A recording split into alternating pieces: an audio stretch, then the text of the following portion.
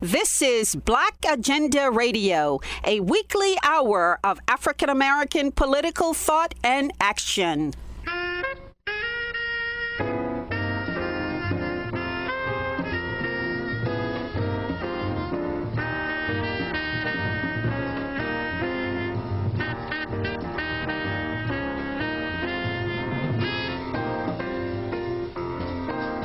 Welcome to the radio magazine that brings you news, commentary, and analysis from a Black left perspective.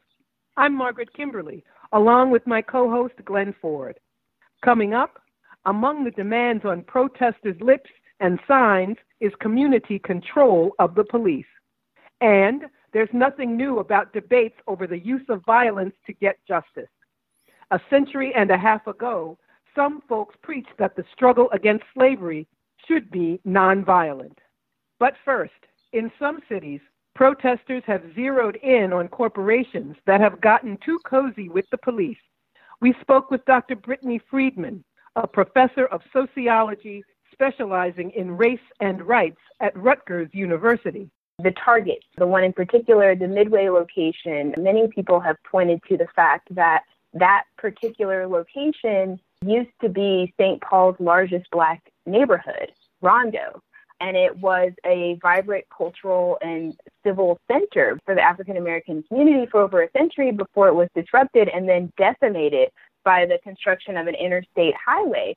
And we know historically that when that happens, it's facilitated by law enforcement forcibly removing people from their homes. And that's exactly what happened between 1956 and 1968 in this particular case. And so by the time that highway opened, mixed income neighborhood had been fractured, right? And thousands are displaced in what Keeanga Yamada Taylor talked about in her book, The Discriminatory Housing Market, right? And this is sort of setting the stage for the construction of, in this case, a particular target. And so these corporations are really, they're serving as a symbol for a legacy of racial capitalism that is entrenched under chattel slavery and neo-slavery, which is looking at fines and fees during the restorative period. But really, that's what is the target, right? The target, not to make a pun, but the target is this symbol and really rotten manifestation of what we would consider racial capitalism, which is on the one hand, entrenching ownership by way of state backing to corporations, ownership of the Black community, and it's ownership of people as well. That's what racial capitalism is about. It's about reducing Black people to bodies, reducing our humanity to ownership for corporations by way of the state.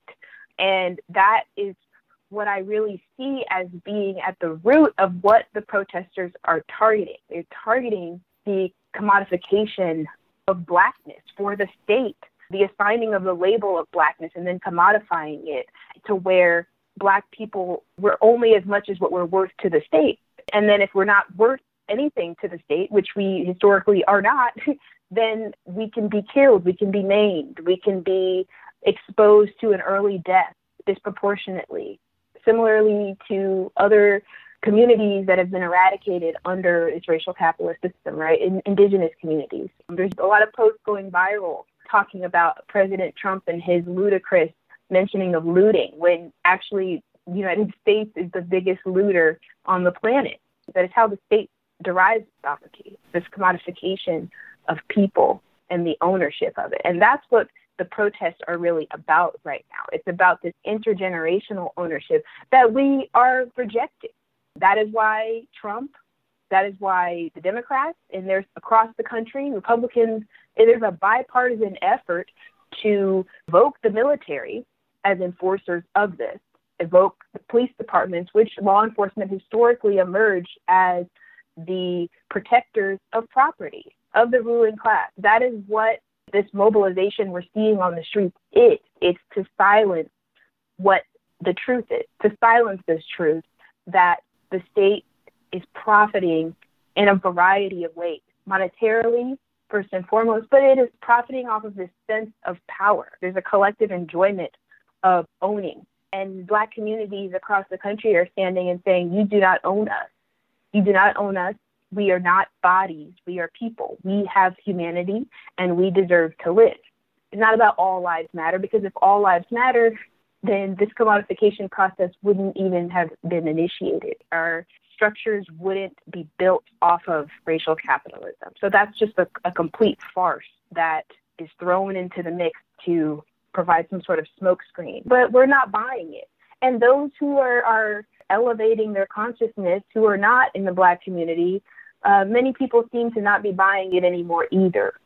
And that, for me, is what these protests are about. That is why the state's response is so violent, because anytime there has been an explicit, collaborative response across communities to target this commodification process, then the state hampers down with an incredibly violent response, a militarized response, because it is the collaboration, it is the unification against white supremacy that is explicitly targeting the root of the system, because we have a system based on dividing. Radical scholars and activists have been saying this for decades, over a century, actually. And that's what makes the protesters dangerous in the eyes of the state. Target and other retailers for a long time have spent lots of money identifying closely with the police, and they thought that was good business policy, but no more. I think we're about to see many of these retailers go into a rash and a rush of rebranding. Yes, they're going to be rebranding, and my fear is that one of the ways they will do this is by supporting activism such as this 8-point plan. It's being put by some quote-unquote leading Black activists, but I see it as a form of it's co-opting the movement that is actually pushing for defunding, pushing for abolition of the structure as opposed to revising it. And this 8-point plan trying to put forth quote-unquote evidence-based solutions that would, quote, limit police violence. In reality, this is allowing corporations to latch on and say, look, see, we're going to target institutional racism by joining forces with these types of initiatives. But in reality, you, the corporation, are institutionalized racism. So anything you join is suspect. Anything you join is operative. It is not anything that's going to bring about legitimate change. And a lot of activists are already pointing to the fact that this 8-point plan for police reform is the tactic that the liberals will use to silence any calls for structural change, for real structural abolition and defunding. Yes, some folks who style themselves as activists actually devise plans in cooperation with the same folks who are supposed to accept the plan and thereby give the illusion of progress. Exactly. I mean, the goal is to silence anything that is considered radical. And we know that Angela Davis, when she says radical, what she's saying is it's literally all it means is looking at the root cause. This 8-point plan is not getting to the root cause. It's not getting to this fact that there's a commodification of life that law enforcement emerged to protect, right? To protect property. It's not getting at that. And many of these quote unquote rules are already on the books in many jurisdictions. So it's giving a farce notion that you can hold law enforcement accountable through rulemaking. When has that ever happened? Through rulemaking. And another point to that is that if we didn't have these videos, right, with George Floyd, we didn't have the video of his death, all those rules that were broken right there would have been lied about. That's just a fact. So these sorts of plans, that is the fear, and that is a legitimate fear, that this sort of liberal corporate activism, that they're really the proponents of institutional racism, they will jump onto these sorts of plans. And they'll try to convince us that this is the change that we need. And even Bernie Sanders is calling on Democrats to embrace this plan. Well, Bernie Sanders, why don't you call on the Democrats to call off the police? Because it's Democrats and Republicans that are sending militarized police to shut down the protest. And Sanders, he backed Biden. So we can't even trust anything that he puts forth either. So I think that is what the state is afraid of, is that the protest is about racial capitalism. That's what the protest is about. Yes, the contradictions, the conflict between the Black community and the police has been common knowledge for generations. But if, as you say, racial capitalism is identified as the problem, well, that's a big difficulty, a quandary for the ruling class as a whole. It is, because the thing is that racial capitalism, it functions as a penology. And what I mean by that is that the scholars would call racial capitalism the production of social separateness, right? Or this disjoining of human relations in order to commodify them, to separate and to create property. But it's not just that. It's that this production or this separation is operating under the guise of punishment for criminality. It's trying to transform then the criminal, or this criminalization, the criminalized classes, into efficient workers, to regulate movement and to create indebtedness to the state. This is how racial capitalism is functioning as a penology. And that is how the carceral state is supported, with racial capitalism not just as the basis of a structural system, but it is a penology, it is a logic of the system, it is a logic of punishment. It is a logic of creating individuals who are deserving of punishment. That is what the protests are about. It is about rejecting that notion. It's rejecting that entire structure. And that is where the threat is, especially the collaboration, right? This cross-collaboration across oppressed communities. The desire to divide that is a key tactic. The desire to silence it, and then also with these sorts of reforms like the 8-point plan, the desire to throw a little token to make it seem like, see, all is well now because this is going to save us, but we don't have to dismantle the system to save us. We can just adopt this 8-point plan by the very same oppressive jurisdictions that got us here. Yes, with gentrification in full swing virtually everywhere in the country, the whole Black attitude towards development of the community has changed. It used to be that folks bemoaned the lack of stores and such in the neighborhood, but now the appearance of new stores and such actually augurs the disappearance of the current population down the road. Yes, Carol Anderson, she's written about this. I believe it was 1919. Black communities building up and owning. There's this histories of us owning our own businesses across the country for over a century, and then the state coming in and wiping out our attempt to claim ownership for ourselves, right? It's that the corporations want to provide for us, but when we try to claim ownership for ourselves, it gets wiped out. And when I say the state, it is not just law enforcement. It's white people evoking the state. We know this historically. We see it in the scholarship. We see it in activism. White people evoking themselves and claiming space as agents of the state, seeing themselves as being imbued with the power of the state. And that's what happens in these cases when it's not just the state wiping out Black communities trying to own their own businesses and be self-sufficient. It's white people coming as vigilantes with shovels and knives and guns, assisting because they see themselves as being in a joint cause. We see instances of this.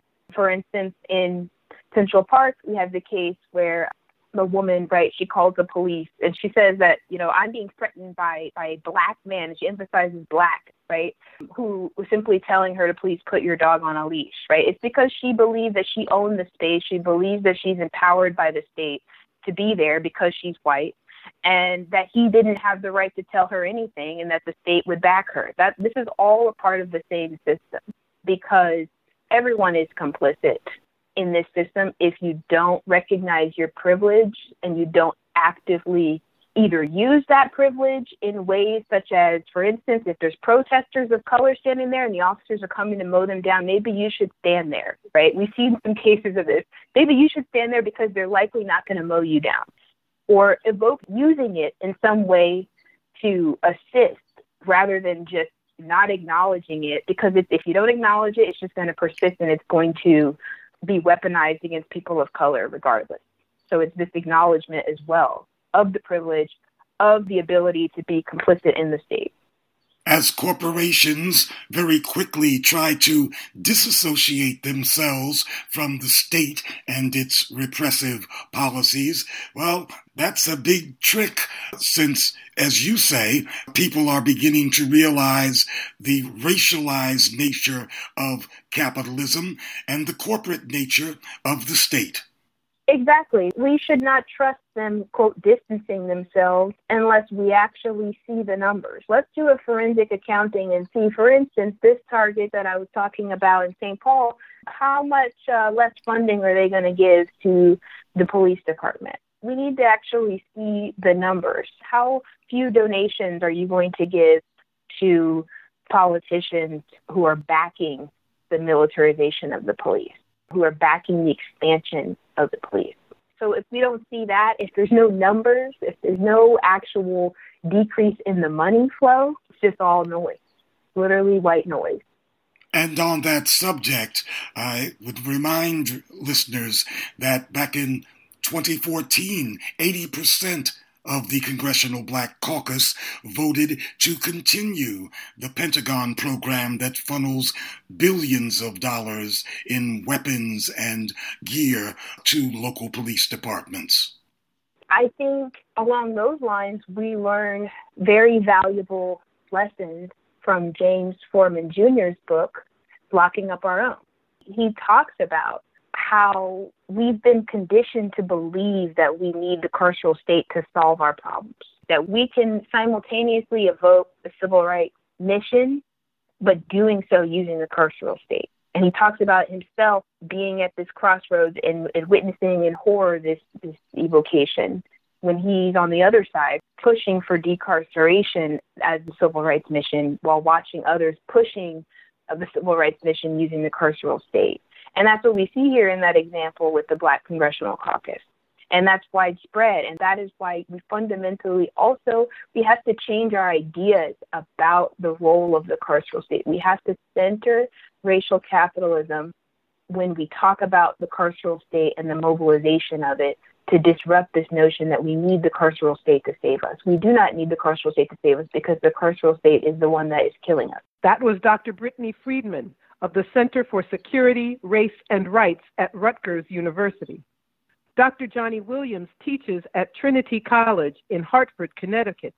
He blames a self-serving Black leadership for selling out the poor. As a sociologist and one who studies systemic white racism and has been doing it for over 30 years, what I'm seeing with this protest is that it is I think, a significant turning point. I think that arriving at this turning point has been building for years. I think it actually started back when Barack Obama was president and when the movement for Black Lives emerged on the scene under a Black president, that it was at that point that Black Americans started to see that no matter who occupied the White House, we still would not get justice and that the police and extrajudicial killings would continue unless we did something ourselves. And that's when that movement emerged. And when that movement emerged, the usual kind of Black liberals who come out to try to sedate the movement and try to redirect it back into racial capitalist ways of being and logic and stuff like that, they encountered people who weren't going to have that anymore, like Al Sharpton, who showed his head like he's doing right now in Minneapolis, showing his head to try to sedate the movement. And so eventually, Black Lives Matter, at least the people who found the hashtag, some of them were co-opted, bought into by the Democratic Party, but others did not. There were more radical versions of the movement for Black Lives in various locations like Cincinnati, Jackson, Mississippi, places like that, where the radical kind of tendency to get to the root cause of the problem, that is, that the criminal justice system and policing are fundamentally racist and designed to discipline Black bodies and, in many instances, minds too, the Black bodies and minds. So this movement continued to fester below the surface, even though we weren't hearing about it and so forth. And then when these three events occurred, the three pivotal events, the COVID-19 crisis, which basically showed everyone how these inequalities, no one can hide from how these inequalities manifest across multiple fields, like health itself. Well, the reason we're dying from this virus at a higher rate is because of lack of access to health care, right? It exposed all that. And who was essential?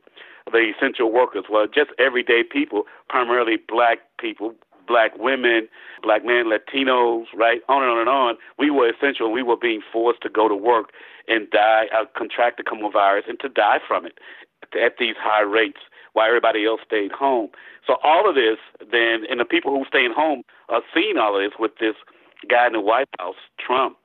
And as a result, then, they became more attuned to what was happening to them, why people were essentialized in this way, meaning disposable, and they didn't like it. And so we get this kind of multiracial dynamic in the public saying that Black lives do matter after what happened to Christian Cooper in the Ramble in Central Park, with the white lady calling the police on him because she said that he was threatening her because she wouldn't leash her dog, and he wasn't doing it at all. And then you get Ahmaud Arbery being stopped, killed, hit by the truck, and filmed, and nobody arrested for 2 months later. That angered a lot of people. And then you get the knee on George Floyd's head. But before that, even though, there was Breonna Taylor, who was also killed in her own home when the police came in and just shot her because they had mistakenly went to the wrong home, I guess, or they said somebody was doing something in her house. But the fact is that they weren't, and they broke in and they shot her. So all of these things culminated in this kind of explosion of protests that we see around the country, pretty much inflamed by the guy in the White House. And with the health emergency and the lockdown, we have the onset of depression-level unemployment. 40% of the households making less than $40,000 a year have been thrown out of work, and a majority of black folks make less than $40,000. Exactly, and we were suffering from this depression long before this new Great Depression. I mean, it's really like a Great Depression 2.0. I know in the recent numbers that came out today, just for this week, 1.2 million more people filed for unemployment. So we're at around about 38 million people unemployed. And that's just the official count. The unofficial count, I'm sure, is way above 40-something million people unemployed. And they're suffering. They're barely making ends meet. And the thing about that, though, is that the suffering of the black community, but also the suffering of white folks who work, too, who also depend on that money, those jobs and so forth, and they're unemployed. And now they're realizing that they've also been hoodwinked by this kind of neoliberal racial capital system to believe that somehow it works for them when it's actually not. And they only got that one-time payment of $1,200, which is silly, given that the corporations got billions. So all of that then culminated into this explosion of I have empathy because I'm going through the same thing. For me, I'm seeing this kind of empathy with black people and why it is that we're constantly being killed and disciplined by policing and the criminal justice system, and why it's wrong. It finally hit a head, and it has to do with the fact that everybody's experiencing the same kinds of, similar kinds of hardships, not the same, but similar kinds of hardship that black America has already been dealing with for centuries. Yes, the impetus for these protests was, of course, the police atrocity. But this wave of demonstrations has an especially anti-capitalist feel. Yeah, and the thing is that leadership is not stepping up, right? Leadership is not stepping up. That is the political leadership, even corporate leadership. They think they can continue doing what they're doing. But this is the moment where people are saying, no, you will take care of our needs first. It's people before profit is what they want.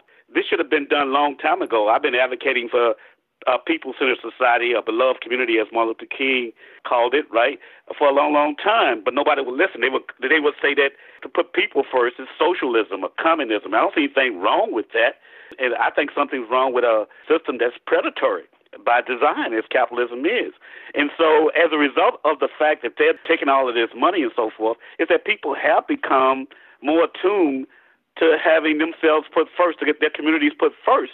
And they want something like, say, for instance, the leadership come up and say, look, we know that this healthcare crisis, Black America has been disproportionately affected by this stuff, and Native America has been disproportionately affected by it too, because indigenous folks are dying at tremendous rates along the similar lines as Black folks are. And so what we will do now, because we need this, is a national healthcare system. And forget this Obamacare stuff that basically putting people on the road so insurance companies can make billions and billions of dollars off of people. Why don't we just have a national healthcare system? And then to say, look, we know that the $1,200 we gave was insufficient. We need to have a national guaranteed income. And they're not doing that. What they're thinking is that the political leadership and the folks who basically are their benefactors are trying to still double down on this neoliberal racial capitalism stuff, which ain't working no more. So it's time to offer some programs that are designed to help people thrive and to focus on communities and so forth. Do you expect to get that under the leadership of a president, Joe Biden? No. Joe Biden is the same old, same old. And this is another thing. I think that if people show up at the polls, if there's any other party on there that is about people-centeredness, and I know some people think the Green Party is that and so forth, or whatever, if you believe in electoral politics, which I don't, that's the way you get changes to vote for that third party or whoever, right? We'll see, right? The system as currently designed is fundamentally corrupt and designed to work for individuals with massive amounts of money. It doesn't work for the vast majority of American people, or people of the world. It doesn't work for anybody except for those few people. So I don't see electoral politics doing too much, but if people did go to the polls and vote for a third party, I would see a major breakthrough, I think, happening there. But Joe Biden is not the answer, though. The 60s is, of course, known as a decade of great tumult and change. But the fact is that there was no huge turnover in the national legislature during the 60s. The behavior of the legislature, of the Senate and the House, changed because of the constant presence of thousands, literally thousands of demonstrations a year, and, of course, the periodic burning of the cities. And this is what those liberal politicians and the Biden types don't get, is that the only time that people in this country has really gotten legislation or policies that benefited the people and the commons is when they took to the streets. And because playing the institutional game, those rules are rigged in favor of those people who are wealthy and who are the collaborators of the wealthy few to maintain that. So the only way people in the United States, and history bears this out, as you said, that they get change is through demonstration in the streets and burning stuff, right? I don't see anything wrong from my position. I don't see anything wrong with people looting. Property isn't the end-all, be-all. Human life itself is way more important than property. And the fact is that the people know that they themselves have been looted by those people who are running the neoliberal racial capitalist system. They're looting every day. It's just legal for them because they make the rules.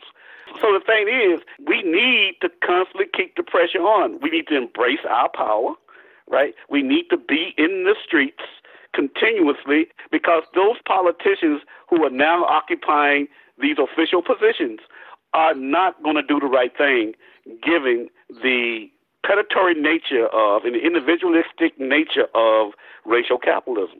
But the black woman mayor of Atlanta told the demonstrators to go home. She said they didn't appreciate that Atlanta was the home of lots of black businesses and black police commissioners and lots of black cops and black politicians like herself. Well, all I can say about the Mayor Bottoms and what she said is that she is a part of that black, liberal politician wing that believe that they can play with the system and get what they want, but everybody else is denied. They want to satisfy their needs. That's that individualistic mentality that needs to die away, to go away. What we need is to be concerned about all people and not just about our own self-interest. And she's along those lines. And that guy T.I. and that Killer Mike, all of them in that kind of vein, they're there to divert attention from the power that the people truly have in the numbers in the streets to do what they need to do. Because electoral politics, and I believe she said, if you want to have constructive engagement, go out and vote. We know that voting for someone doesn't guarantee the changes that we seek in terms of our community. The black community has been the loyal constituency of the Democratic Party, and yet we get nothing. And I'm like Malcolm X in that point of view, is that we got to stop being chumps. And this is a moment where we stop being chumps. And we go, to hell with what the mayor has to say about this. This is what we're going to do, because this is the only way we know how to get it, because they're not listening to us and they're not willing to move. And so I would say to her, she needs to go take a seat. Black Lives Matter placards and slogans were ubiquitous at the hundreds of demonstrations. But we also saw FTP, which stands for F the police, which seemed to be the sentiment of many of the demonstrators. And I think the demonstrators are correct. I know some people are calling for the defunding of the police. Now, I don't know exactly what that means. My position is to abolish the police and abolish the criminal justice system as currently constituted and make it more people-centered and people-run and police themselves.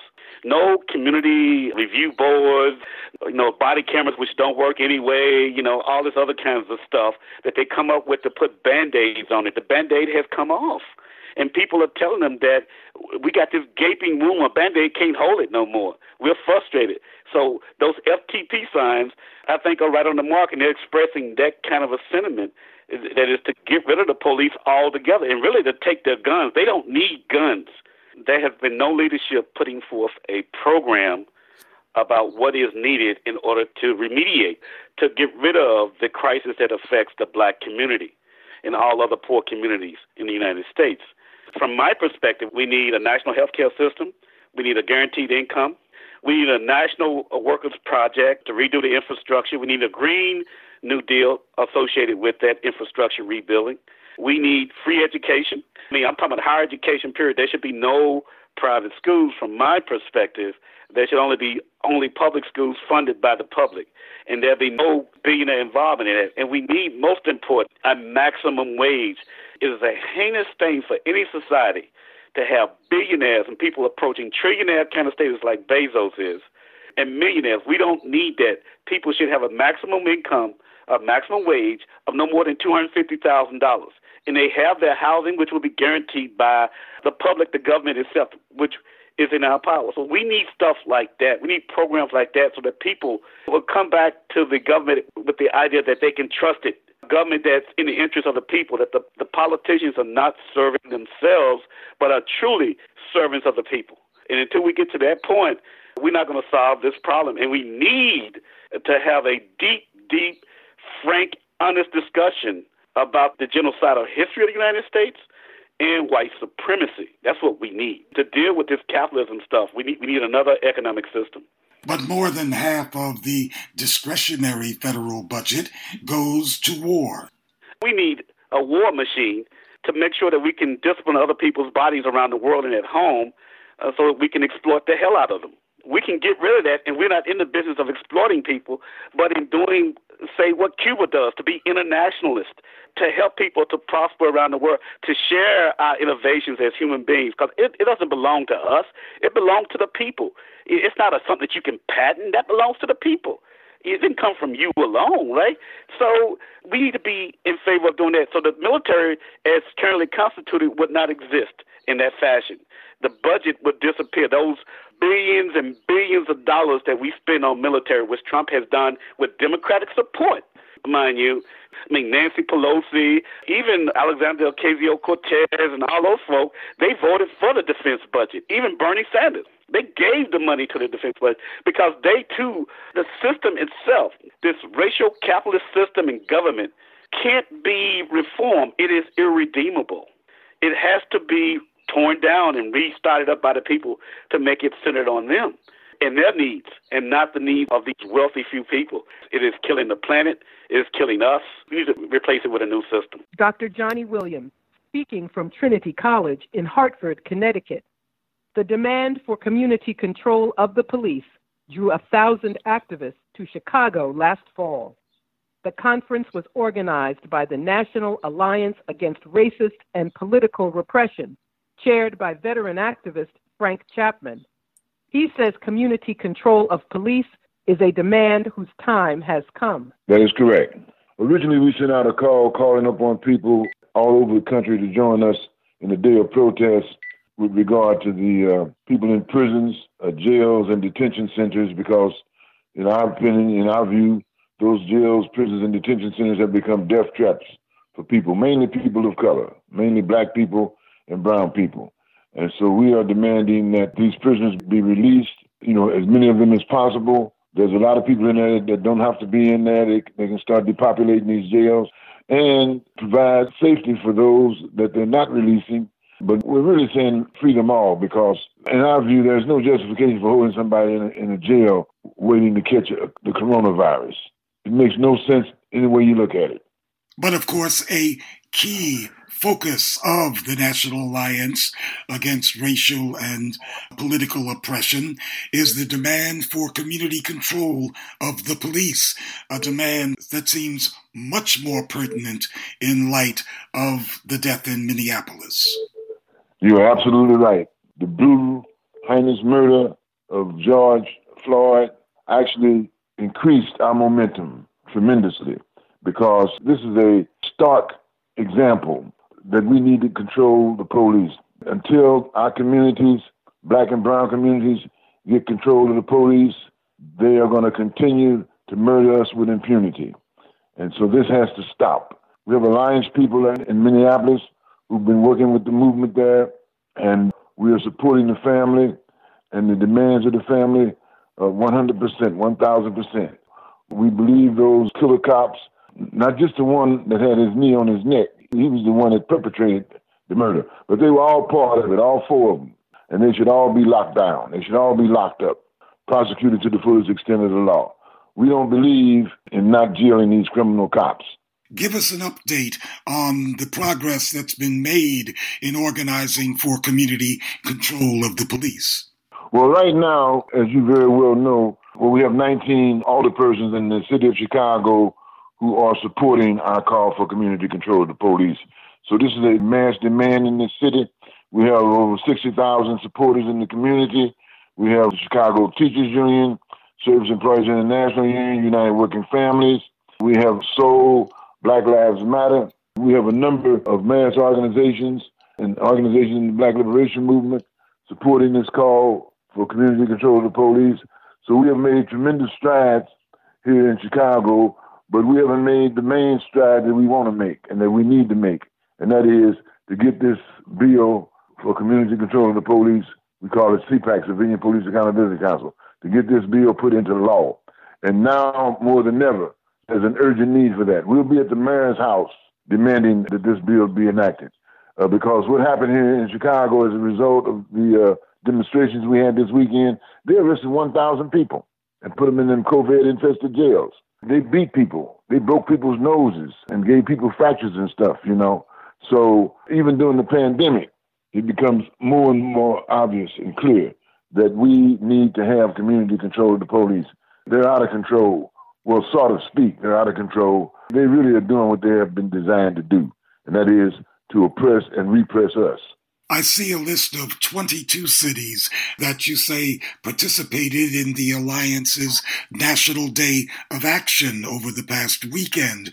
And those cities include many of those that have chapters of the National Alliance and that participated in the huge conference on community control of the police.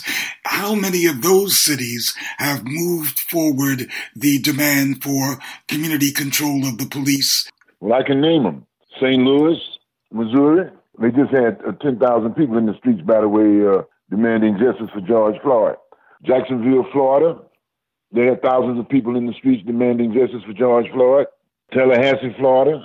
Dallas, Texas. Salt Lake City, Utah. Los Angeles. Minneapolis, St. Paul.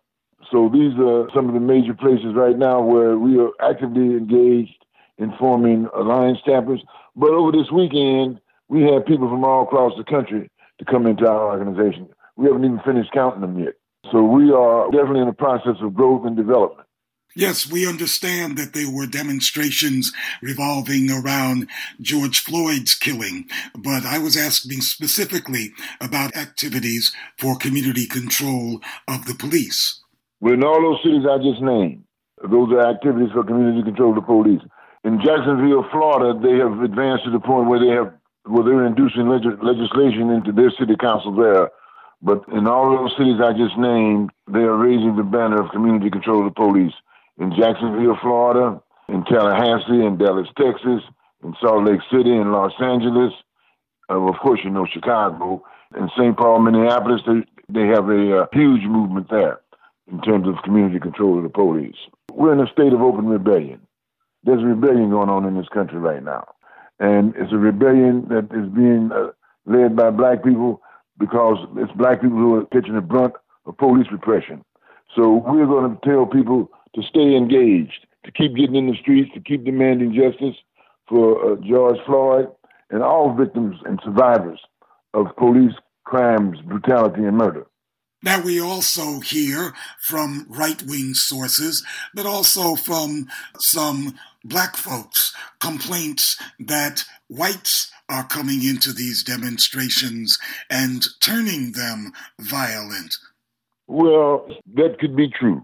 I don't have any evidence of that in Chicago, but I know one thing, that enough has been done to black people for them to rebel in whatever way they feel suitable to rebel. I'm not with this group of people that characterize our rebellion as a rebellion of rioters, looters, and thugs. This is a protest. It's a protest brought about by some of the most outrageous, inhuman oppression that's going on in the world today. And that's the oppression of black people in this country. And so when you murder people, when you abuse people, when you turn this COVID-19 into a weapon to murder black people, when you do these things, then you don't have no moral authority or standing to tell people about how they should fight back. So I'm not trying to hear all these scenarios about us being violent. Yes, and one could also interpret these kinds of charges as it attempts to label whites who protest in solidarity with blacks as outside agitators or something like that. Well, they've been doing this crap since the 30s. Like we need an outside agitator to come and tell us to revolt. I don't think so. And we extend back the hand of solidarity to those white sisters and brothers who are supporting us in our struggles.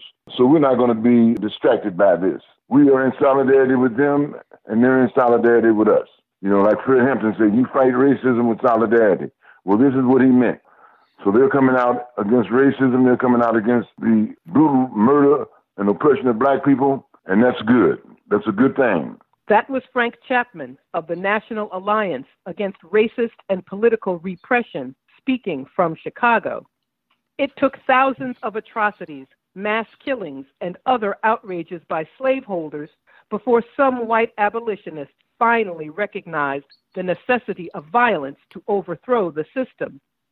Professor Jesse Olavsky is an historian at Duke University and a scholar on resistance to slavery.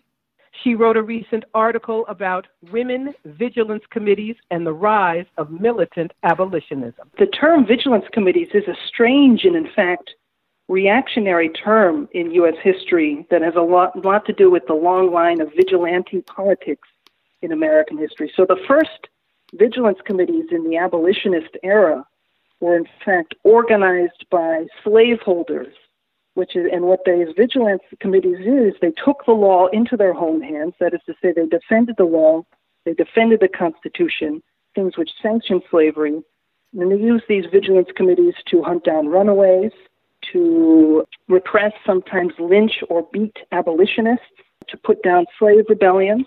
And in the North, abolitionists took up this term, vigilance committee, but it meant something completely the opposite. Instead of defending the law in the Constitution and the Fugitive Slave Act sanctioned by that Constitution, they undermined those things. And I think part of the lineage also goes back to the French Committee of Public Safety. So in this way, they're invoking the French revolutionary tradition as well. And what these committees did is they helped runaways escape from the South through various means. and it was an organized system of doing this. It's the organized wing of the Underground Railroad, you could say. But they also defended African-American communities from police, from slave catchers, from kidnappers who would hunt down fugitives, which is constitutional at this time, as well as people who would illegally kidnap people and sell them into slavery. So those were the main objectives of these committees. And the reason that I focused on women in some of the writing that I've done is, as you mentioned, that they did most of the work, but also probably 25% of fugitives who were coming to these committees were women themselves. And the work that women did, besides resisting and fleeing slavery itself and becoming fugitive abolitionists and agitators, the other side to it is that the reason women did most of the work here is that much of this work was private work, it was secret, it was underground, and it was domestic labor, which is to say, helping a fugitive required taking them into your home, caring for them, cooking them a meal, clothing them and bathing them sometimes, and moving them on to the next Vigilance Committee or wherever the fugitive desired to go. And some fugitives desired to go to England or Haiti, places like this. Others went to Canada. Some just went to Boston or stayed around. So in that way, there was a lot of domestic labor that was required, and there were rigid gender divisions of labor here. But at the same time, we would say the committees did recognize this domestic drudgery, and they paid women to do this work whenever they could. I mean, these committees had very strapped funds. The other side to the story is that most abolitionists, not all, are in some way or another committed to feminism, or at least to women's rights, and they encouraged women's participation in the movement. So there was already a lot of women engaged in abolitionism, and these, I would say, are the most militant and serious of those women, because they are engaging in public above-ground work and teaching the abolitionist movement, even fugitives, but they are engaged in the other underground wing of the abolitionist movement as well. And you write that the Vigilance Committees, this underground, actually helped diversify racially the very public abolitionist movement, which was mostly white and male. Right. Well, it's diversification in all sectors because it was white, male, and very often middle class. And even some of the first black abolitionists were from middle class backgrounds. And, the practical necessities of this work required a diversification of the people who participate in it. For example, African-American sailors are helping fugitives stow away onto ships. So you need to be connected to those sailors to help those fugitive slaves. It's women in the household. It's fugitives themselves who become the most important allies in this movement, but also other workers who serve as spies. For example, waiters, dock workers. These are people who are also on the lookout for fugitives, and they have to be organized by these vigilance committees, or they have to be connected to them. So it's women, it's working class men, both white and black, but mainly African American, but also some of the major public intellectuals of the movement that you might know. For example, the great poet Francis Allen Watkins Harper, or William Lloyd Garrison, Frederick Douglass, Wendell Phillips, all of the names that you've probably heard of in reference to the abolitionist movement. They are in some capacity or another involved in these vigilance committees. There was a small but very diverse front. Just as slavery was somewhat different for women than men, the ways of escaping were different too. Oh, yes. In some cases, and I think this is reflected statistically in the number of women who escape, it is simply more difficult for a woman to escape slavery.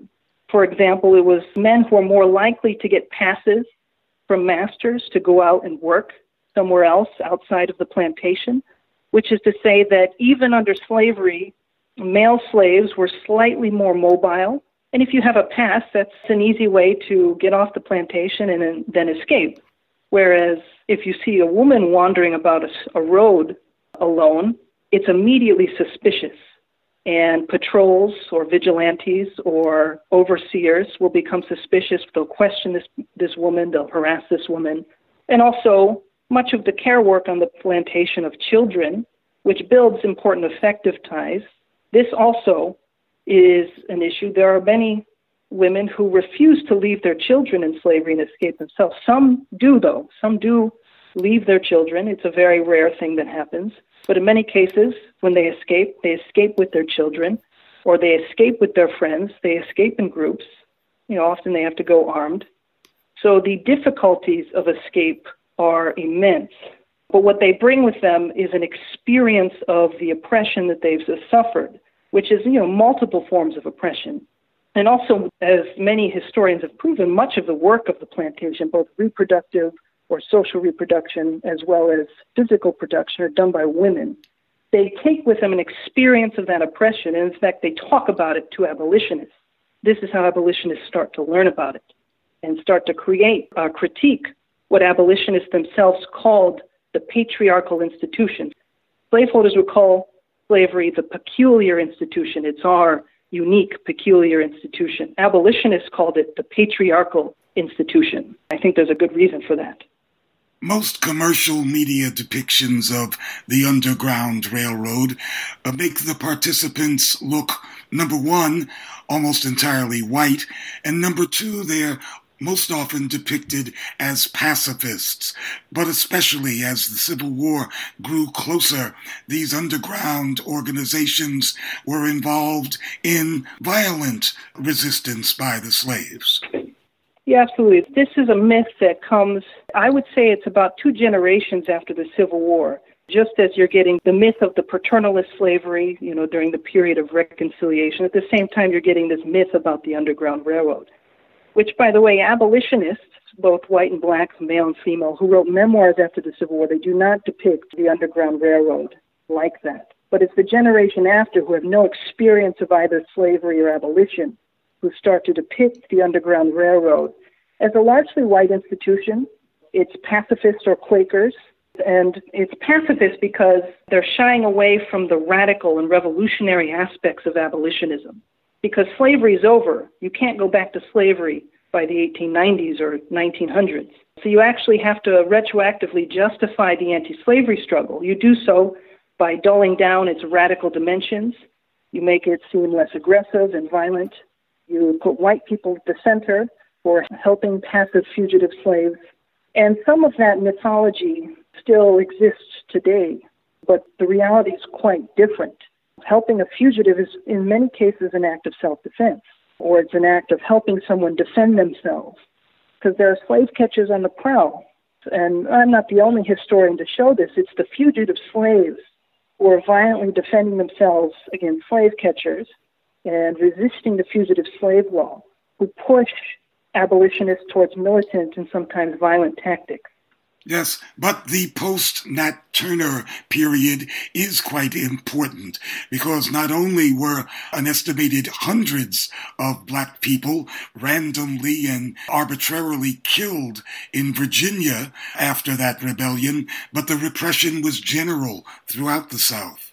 Oh, yeah, all over the South. The South closes itself off from any talk of gradual emancipation or any amelioration of slavery. Slavery expands, it becomes more repressive, it becomes more violent, becomes more expansionist, all in the wake of Nat Turner's revolt. And as I've written, many slaves who are runaways, they're very insistent on describing this repression to abolitionists and writing about it in slave narratives or talking about it in their speeches. It was an important moment for them. I also know of one Vigilance Committee member who describes it as a revolutionary moment that's defeated. And he describes that now the work has to go underground. And for him, the person who said this, that meant working in the Underground Railroad. After this, some slaves mentioned that there's no other option but to run away. We're a minority in a white majority society. How can we mobilize a mass revolutionary insurrection like Haiti? It's just not possible. And so the Underground Railroad is in some ways born in the wake of Nat Turner's revolt. You've been listening to the Black Agenda Report on the Progressive Radio Network. Information for liberation.